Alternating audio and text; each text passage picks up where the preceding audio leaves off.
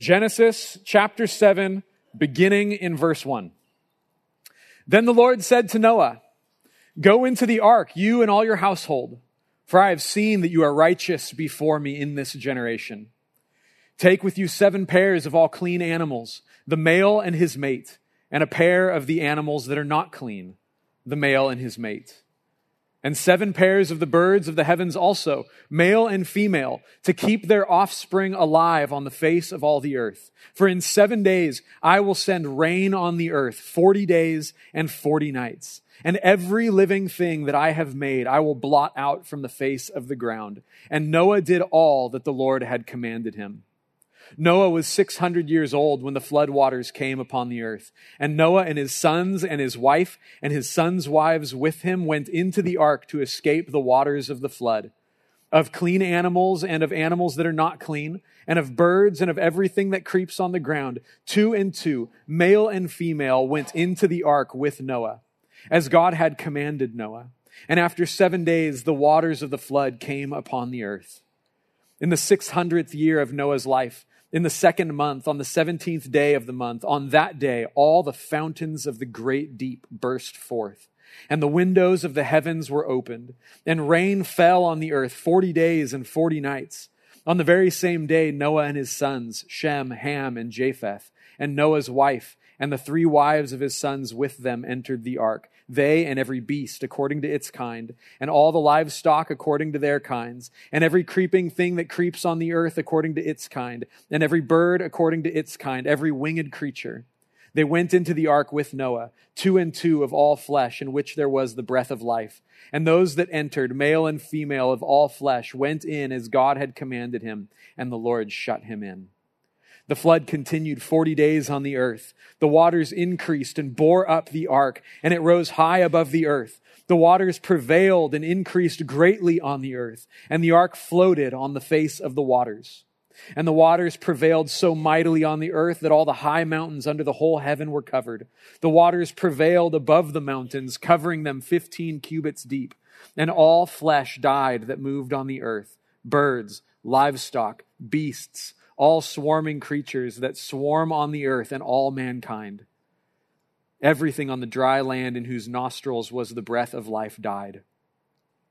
He blotted out every living thing that was on the face of the ground, male and animals, man and animals, and creeping things and birds of the heavens.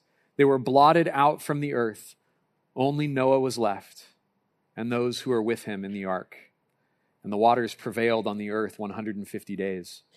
But God remembered Noah and all the beasts and all the livestock that were with him in the ark. And God made a wind blow over the earth, and the waters subsided. The fountains of the deep and the windows of the heavens were closed. The rain from the heavens was restrained, and the waters receded from the earth continually. At the end of 150 days, the waters had abated. And in the 7th month, on the 17th day of the month, the ark came to rest on the mountains of Ararat. And the waters continued to abate until the 10th month. In the 10th month, on the 1st day of the month, the tops of the mountains were seen. At the end of the 40 days, Noah opened the window of the ark that he had made and sent forth a raven. It went to and fro until the waters were dried up from the earth.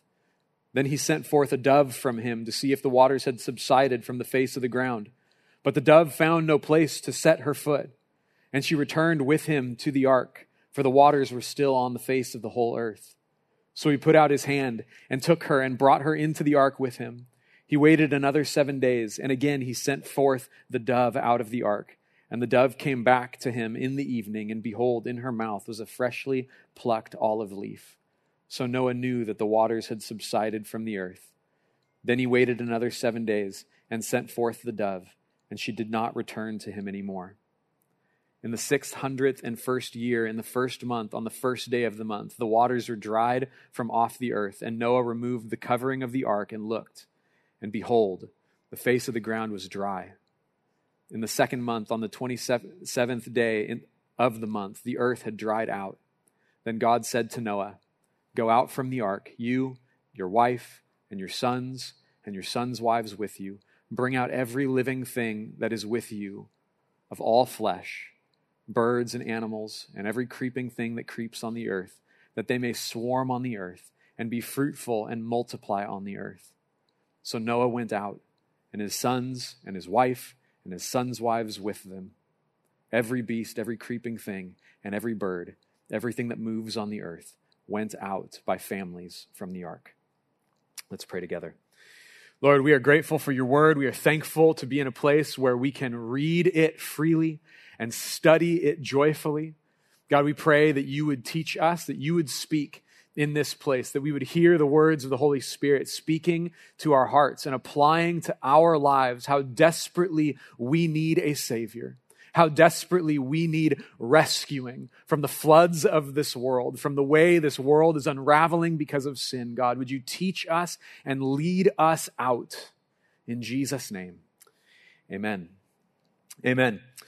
Well, everywhere you look today, people seem to be striving to associate themselves with their own particular brand of righteousness. It's been called virtue signaling. People have literal and figurative bumper stickers all over the place, just trying to identify themselves with what they believe is good, with what they believe is right. From the people that we vote for, to where we stand on certain issues, to what brands we like and groups that we associate with. My favorite was during COVID, people had single signs out in front of their house that had some sort of statement about every hot button issue and what their stance was on it out in front of the signs. And they had signs for both sides. I actually saw a sign that virtue signaled the virtue of those in the house because they were opposed to virtue signaling. And it was just so meta. So like, I am so much above virtue signaling. Just look at my sign. If you want to know what kind of person I am, look at my sign. Hi, my name's Adam. Have you seen my sign? Have you seen the bumper stickers on my car? This is who I am, just in 5 short statements. We like taking sides. We like taking sides, and we like to think that we're pursuing righteousness, whether we call that righteousness conservatism or progressivism. Whatever your brand of righteousness is, we enjoy taking sides, and we like arguing against the other side. Just turn on the news, scroll through Twitter.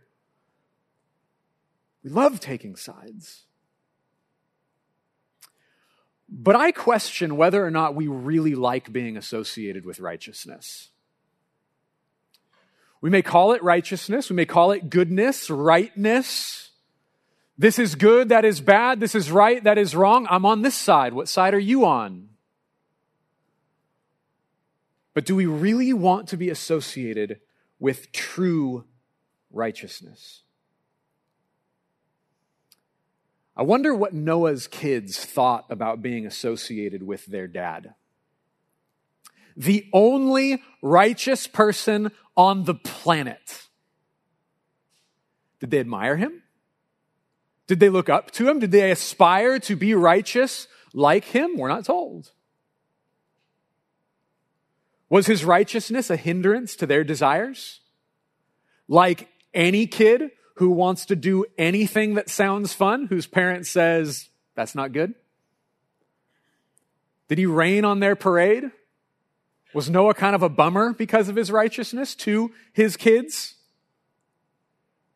Regardless of how Noah's family felt prior to the flood, I guarantee they were pretty thankful for who he was once the rains came. If, by any chance, they had any ill feelings toward their father, they were all washed away when the flood came. See, virtue signaling can get certain people or groups to approve of you, but only true righteousness has the power to save you when the world comes undone. And let's be honest, the world is coming undone. Church, the world is unraveling. Whether you're here and you know Jesus or not, and you know where the Bible says that we are headed, you can look at this world and see, identify that it is coming undone. And when it does, no sign in your yard, no bumper sticker, no virtue signaling, no little emoji in your username on social media can save you. Now, this text is depicting just this, the world coming undone. The flood is not just a lot of rain. Okay, it wasn't just a lot of rain that happened during the flood. This winter, we have had unusually heavy rains, and there's been flash flood warnings that it seems like every other week, and we've learned new terminology like atmospheric river and bomb cyclone, which I've never heard in all of my life. But it wasn't just a lot of rain in the flood. Even if it had rained like it rained these last several months, and it continued for 40 days in a row, it still wouldn't have flooded the world. Okay? In order to flood the entire world, the oceans would have to increase in size by 300%. 3 times larger than what currently exists. This kind of cataclysmic event to occur requires a little more than just rain. Okay, so the text says that it not only rained for 40 days and 40 nights. It says in chapter 7, verse 11, on that day, the fountains of the great deep burst forth, and the windows of heaven were opened. Okay, this is a picture of the world coming undone. This is a picture of creation coming undone. Let's think back to the creation story. We covered this several weeks ago. But in the beginning, when the world was a dark, watery chaos and the Spirit of God was hovering over the face of the waters, on the first day, God creates light, and he separates the light from the darkness. He calls the light day, and he calls the darkness night. And then on day 2, he separates the waters of the heavens from the waters beneath, and he creates the expanse or the firmament in the sky to hold back the waters and to keep water separated from water. And so we talked about this several weeks ago, but as way of reminder, when the ancients looked up in the sky, they saw a blue sky. And so they assumed that because the sky is blue and because occasionally water falls from the sky, they believed that there was a glass dome structure called the firmament that was holding waters back, that there was physical water up in the sky. And they believed that the earth was flat and that it floated on great cosmic waters, the great deep.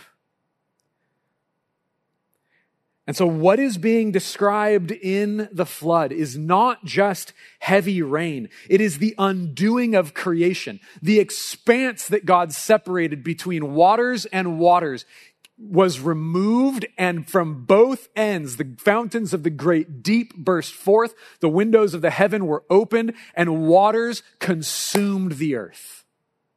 This is a cosmic catastrophe that not only demonstrates God's divine judgment against sin, but also depicts the inevitable result of sin, that sin causes what is good and life-giving in the world to come undone.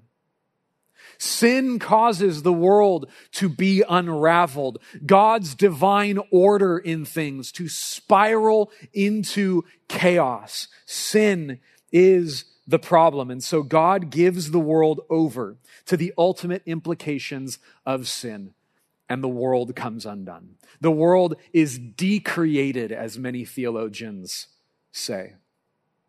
And as a picture of this, in the midst of the flood, you have a watery chaos, a watery world where life is unable to exist.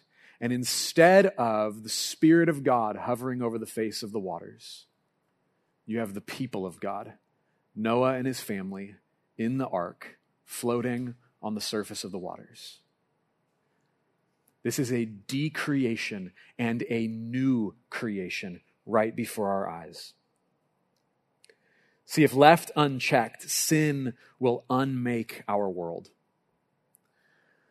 As we rebel against God's order in the world, it spins out into chaos, whether it's selfishness or unforgiveness or resentment within a family that pulls marriages apart and estranges parents from their children, or the greed of governments and tyrants who oppress their own people and make war against others. Sin, if given full reign, will cause the world to spiral into chaos and fear and destruction and death. And people today want to believe in their own version of righteousness, however they define it. And they believe that their version of righteousness will make the world a better place. But not even Noah's righteousness made the world that was falling apart better. But his righteousness was the reason that he was saved from the world that was falling apart. The text says as clear as day that God saved Noah because of Noah's righteousness. Then the Lord said to Noah, "Go into the ark, you and all your household, for I have seen that you are righteous before me in this generation." When all of the world had given themselves over to sin and evil, Noah did what was right. Because he did what was right, God rescued him.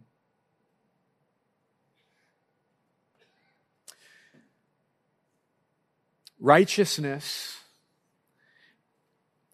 is understood in contrast with sin. If sin is causing the divine order in the world to unravel, then righteousness is operating within God's divine order.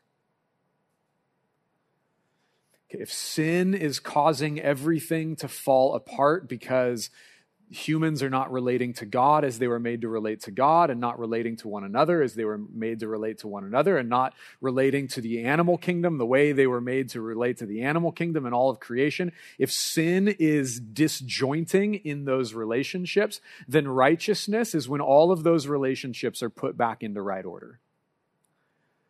See, righteousness doesn't mean you do everything right. Righteousness means you live in right relationships.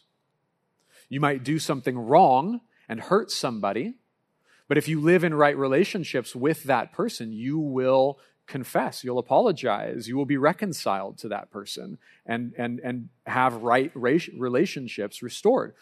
Unrighteousness would be having a falling out with someone and just completely rejecting them and hoping they die. That's not righteousness. That's not right relationships. And so Noah's righteousness doesn't mean that Noah was perfect. It means that he lived in right relationship with God and with others. Now, Noah in Genesis is also called blameless.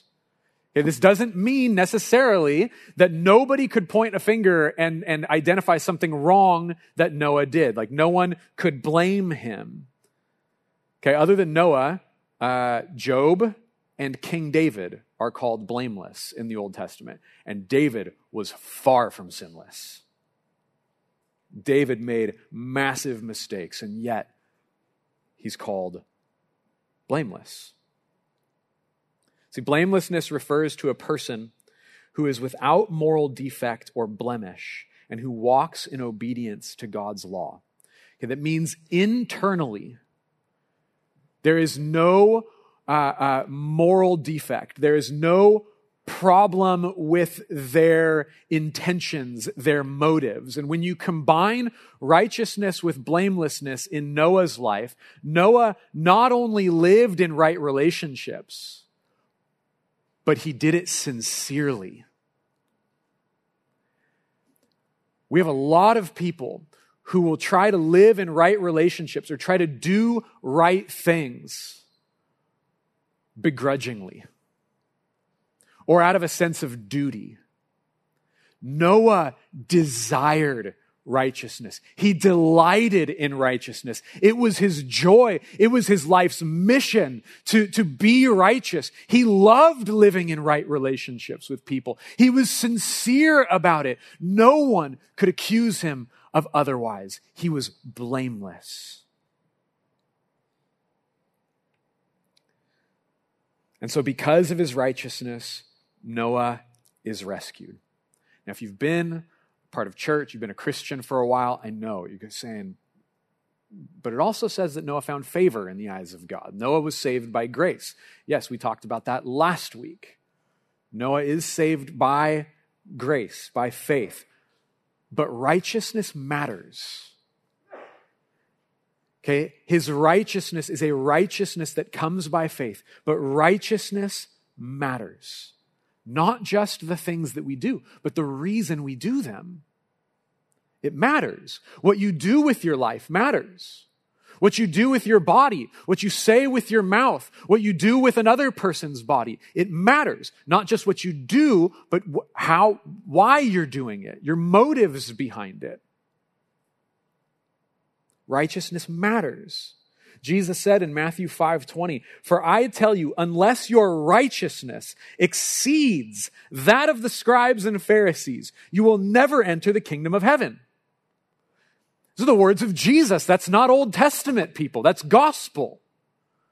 Unless your righteousness exceeds that of the Pharisees and the scribes, you cannot inherit the kingdom of heaven. The scribes and the Pharisees were the most righteous people that lived in that day. And Jesus said, it's not enough.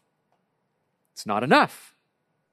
Again, in Matthew 23:27-28, Jesus again says, "Woe to you, scribes and Pharisees, hypocrites, for you are like whitewashed tombs, which outwardly appear beautiful, but within are full of dead people's bones and all uncleanness. So you also outwardly appear righteous to others, but within you are full of hypocrisy and lawlessness."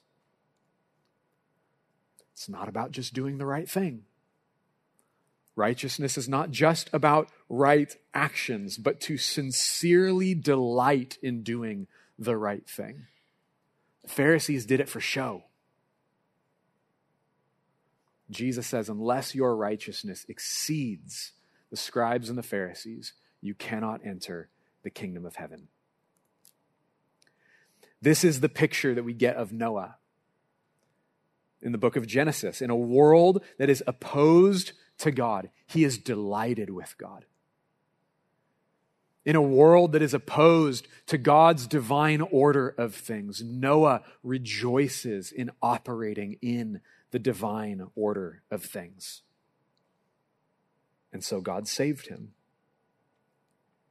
Noah is saved because of his righteousness. But he's not the only one that gets saved. And I'm not talking about the animals. Noah is saved because of his righteousness. But then why was Noah's family saved? Not a word is mentioned about the kind of lives that his family lived. After the flood, we'll learn that Shem and Japheth, they seem to be relatively upstanding characters. Ham is a piece of work. Ham gets it all messed up. We're going to talk about that in a few weeks. But before the flood, their righteousness is not described. Noah is righteous, Noah is saved, and so is his family. Why is his family saved? See, God saves Noah's family because of Noah's righteousness. So we're supposed to look at Noah as an example of righteousness in a world full of sin and corruption. Noah was righteous and Noah was saved. And so we could just close the book and say, let's pray. In our world of sin and corruption, we must be righteous and then we will be saved. But we know that's not what the Bible teaches. Because I think it's 8 times God makes reference to the other people on the ark with him. You, your wife, your sons' wives. You, your wife, your sons' wives. Because you are righteous. You, your wife, your sons, and your sons' wives. Get on the boat. God saves Noah's family because of Noah's righteousness. So we're not going to be saved by following Noah's example. We're not going to be saved by following Noah's example of righteousness. We're not going to be saved by making a change in our life and just doing right things now. We're not going to be saved because of righteousness. We're not like Noah. Okay, the moral of this story is not be more like Noah. Be better. be more righteous. See what Noah did? Go and do what Noah does. That's not the moral of the story. The moral of the story is you're like his family. You need a righteousness that comes from outside of yourself. Noah's family points us to our need for a righteousness that comes from outside of ourselves. Our world is coming undone, not because of natural disasters like rain, or apparently Carp has tornadoes now. It's not why the world is unraveling. The world is coming undone because of sin and evil. And it's going to get worse before it gets better.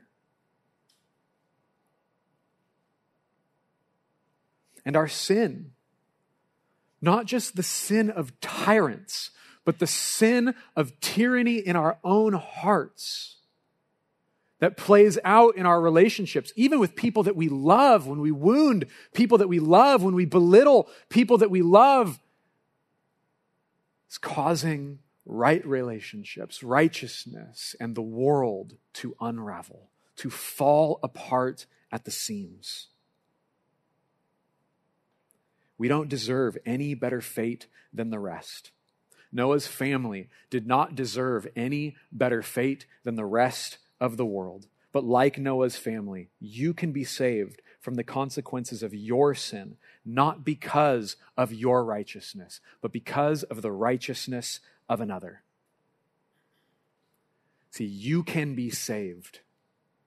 And God saves you because of Christ's righteousness. We need a righteousness that comes from outside of ourselves. We need someone who belongs in the kingdom of heaven to welcome us in. We can't earn our ticket. We must be welcomed in by somebody who has the right to be there. Jesus is the only one with the right to be there. My wife has a cousin named Luke who got married about 6 months before Katie and I did. And the day before his wedding, the cousins and in-laws and stuff, we all got into a big van and we went golfing, just kind of hang out with him before he got married. We went golfing and then kind of hit the town. And Luke was, for years, an amateur MMA fighter in San Luis Obispo, and he trained with one of his training partners was the former heavyweight champion of UFC, Chuck Liddell. And so we're getting into this van, and Luke turns to us and says, "Guys, I've got some good news and I've got some bad news. What do you want first?" And we're like, "Well, give us the good news." He said, "Good news, Chuck's coming." We're like, "All right." We're kind of pumped to get to hang out in San Luis Obispo. Chuck Liddell is like king back then. So we're like, we get to hang out with Chuck. That's awesome. I've never met a UFC fighter. This is going to be awesome. This is going to be great. What's the bad news? Chuck's coming. See, Luke knew that being associated with Chuck Liddell in SLO was going to have its pros and its cons. We were going to get VIP access anywhere we went. And we did. It was kind of fun. Because we were with Chuck, we were going to get treated like Chuck. But because we were with Chuck, we also got treated like Chuck, and we almost got in a fist fight over a game of pool.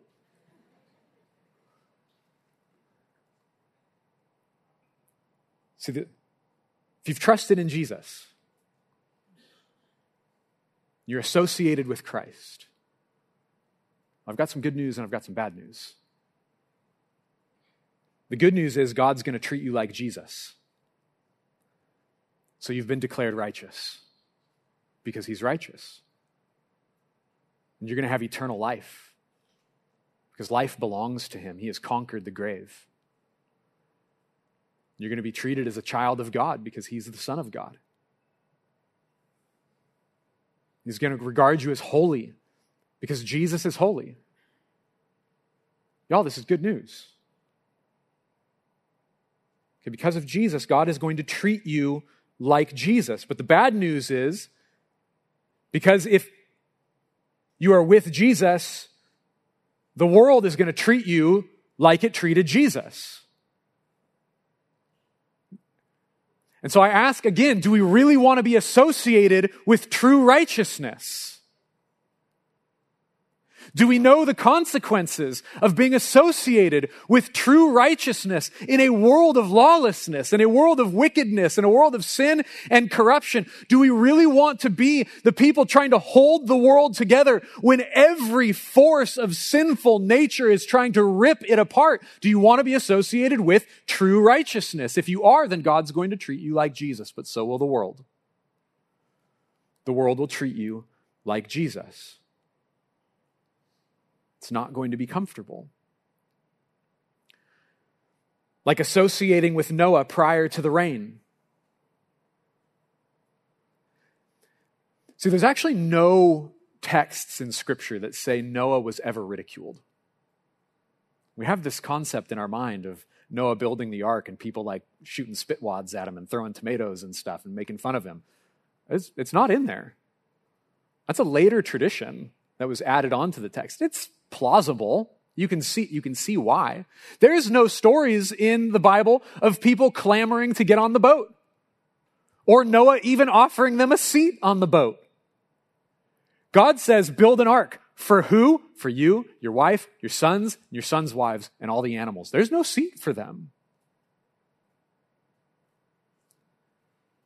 Not so with Christ. There is a seat for you. There is a place prepared for you. We should be clamoring to get on that boat. And one by one, he lifts us in. He's prepared a place for us. It's difficult to associate with Jesus. I get it. For years, I was doing ministry in Los Angeles for 12 years, and I remember time and time again, people asking me what I did for a living. And I said I worked for a nonprofit company. I was a pastor.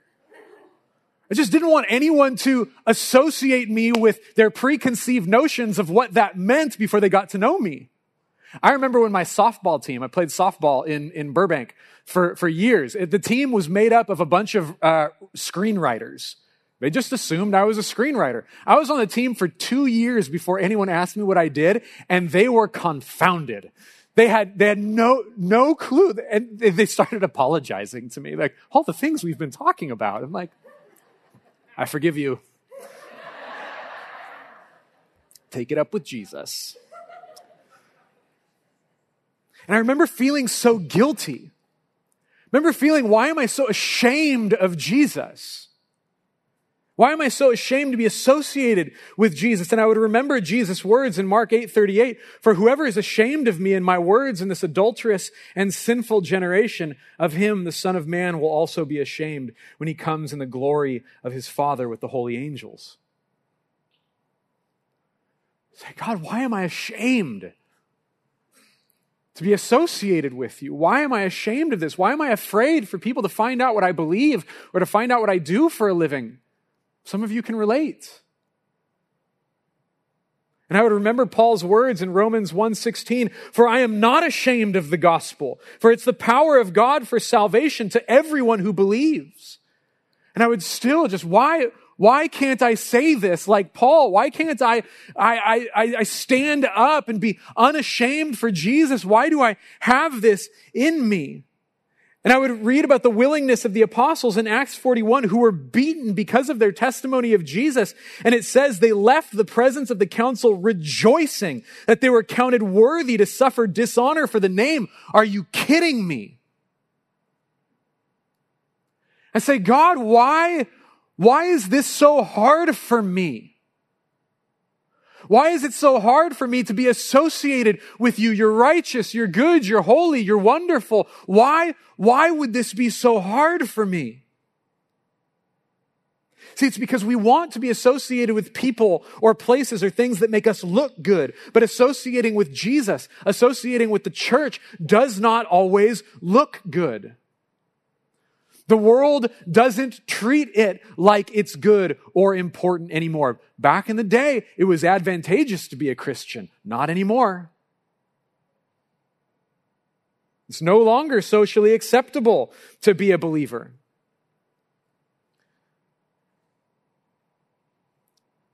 Some of you will have a tough time telling people tomorrow at work what you did this weekend. You'll go through the list of everything and you will just, for some reason, leave out that you worshiped in the presence of God with God's people on Sunday morning. I don't say that to shame you. I've been there. Served as a pastor. Well, I work for a nonprofit. It's not a lie.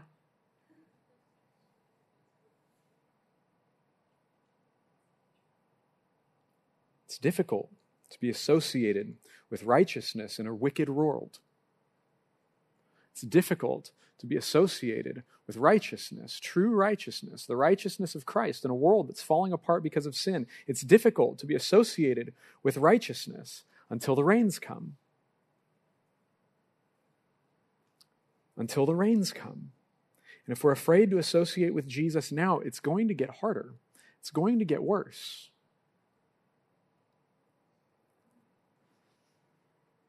But this is the best news of all.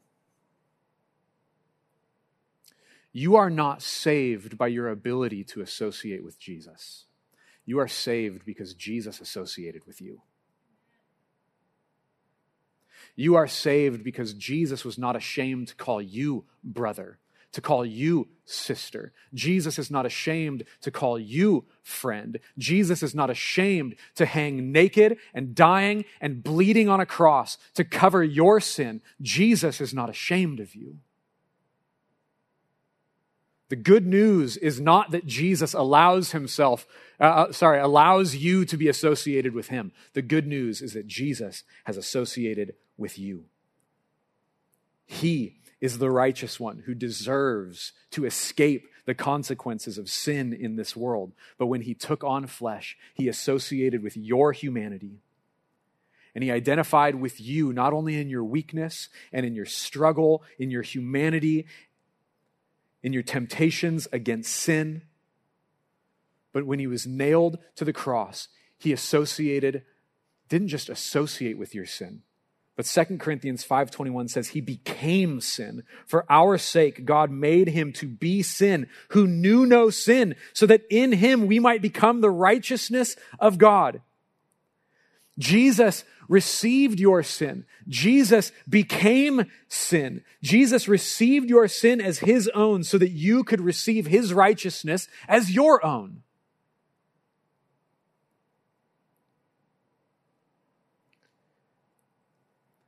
You are saved because Jesus belongs in the kingdom of heaven.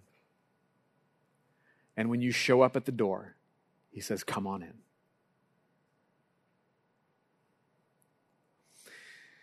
Alistair Begg preached a very famous sermon just a couple of years ago where he talks about the thief on the cross who was crucified with Jesus. This man who had committed murder, maybe never been to a Bible study in his entire life, wasn't, looked upon fondly in religious circles.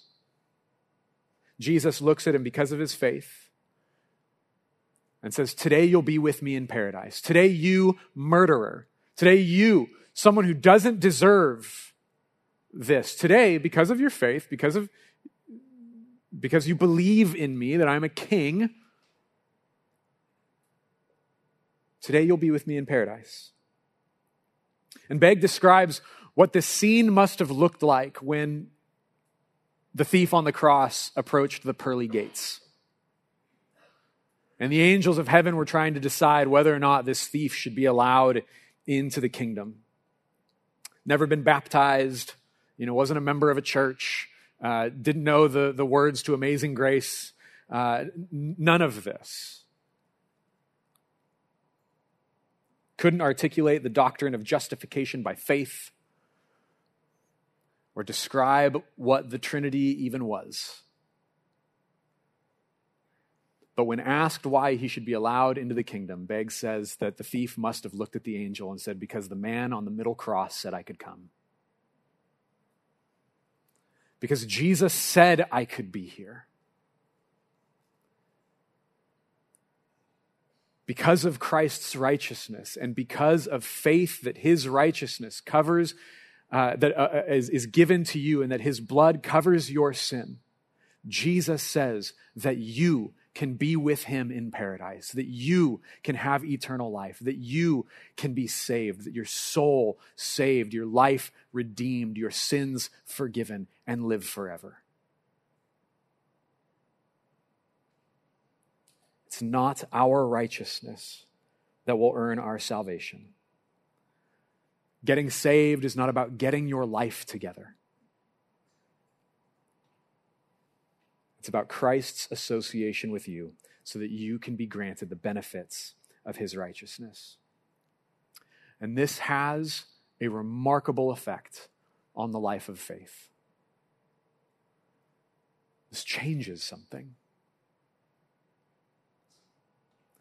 It actually gives you a desire to live a righteous life. When you have been given righteousness by grace, it actually gives you a desire to see what God said is true of you actually come to fruit. See, faith in Jesus doesn't magically make you a good person. Right? Faith in Jesus is not just a fish bumper sticker on your car. Hi, I'm Adam. Have you seen my fish? I'm a good person. Faith in Jesus doesn't magically make you a good person. It miraculously changes the way you want to live. See, if you're here today and you're thinking that following Jesus is a burden because of all of the things that you used to love to do, but now you can't do, I don't think you get it. Or if you're here today and you're resistant to faith because of all the things that you like to do and you're afraid that God's not going to let you do it, I don't think you get it. God's Spirit, through faith in Jesus, actually gives you a desire to do the right thing.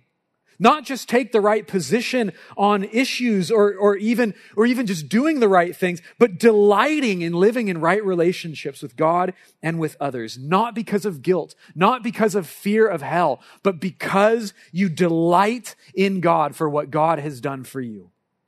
It's not easy. You will experience rejection. If you're with Jesus, the world will treat you like Jesus. But so will God.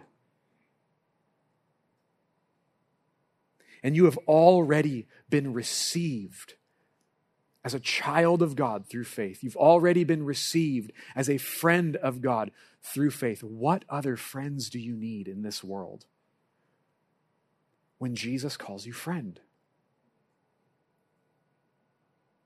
And then our personal righteousness, which does not save us, still makes a powerful impact in this world. Jesus calls the church the salt of the earth and the light of the world. Because as salt, it preserves the world from the rot that is invading. And as light, it casts a light on the darkness and exposes what's really going on in the world. And so righteousness is a preservative in the world. And righteousness exposes the wickedness and the darkness of the world. And for this reason, Jesus says, when people see your good deeds, they will glorify your Father in heaven. So I'll make this very practical, and then we'll close in prayer. Because you are saved by Christ's righteousness, you are declared righteous. Therefore, go and be righteous. Go and, as the New Testament says, work out your salvation with fear and trembling, for it is God who works in you, both to will and to do for his good pleasure. The natural result to being saved by grace is a life of righteousness. Because it's God who produces that in you. So don't be a spectator of righteousness. Very practical. Don't be a proponent of bumper sticker righteousness, of virtue signaling righteousness, of lawn sign righteousness. Be righteous because he said you are, because he made you righteous. So go and live righteous. I love baseball and it's baseball season. I'm a huge Dodger fan and I'm embarrassed every time I talk about the Dodgers and I say we.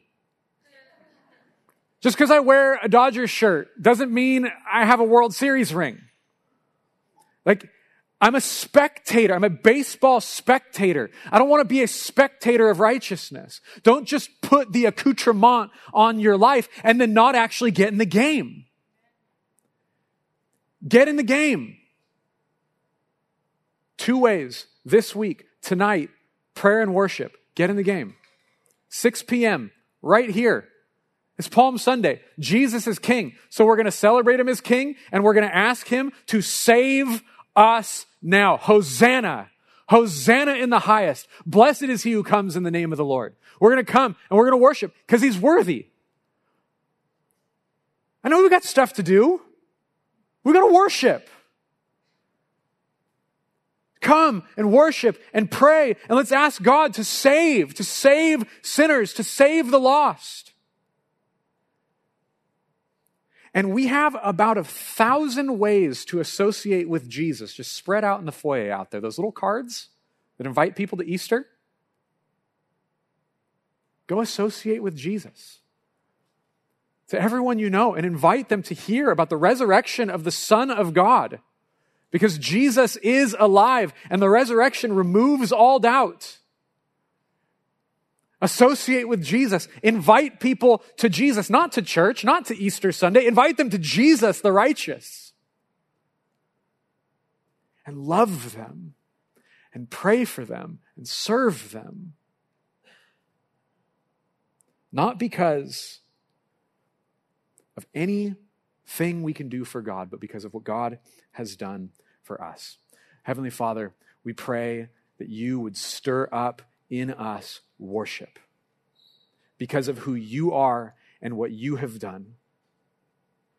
And God, I pray that today, all of us, whether we have previously trusted you or not, that we would trust that your righteousness is our righteousness. And that all of our guilt and shame in this place by the power of the Holy Spirit would be washed away like a flood that comes down and washes away the dirt and the filth in this world. God, would you wash away our sin? And would you empower us to live righteously? Lord, I pray that if there's anyone here who is experiencing the conviction of the Holy Spirit, who convicts of sin and righteousness and judgment, who feels the heavy hand of God on them and just pointing out this particular area of their life, whatever it may be. God, I pray that through faith they would not experience the finger of God as accusation, Lord, but as selecting them, choosing them. I want you in the kingdom. I want you on the boat. God, would you turn our fear into joy? And would you stir us up for worship today? In Jesus' name, amen.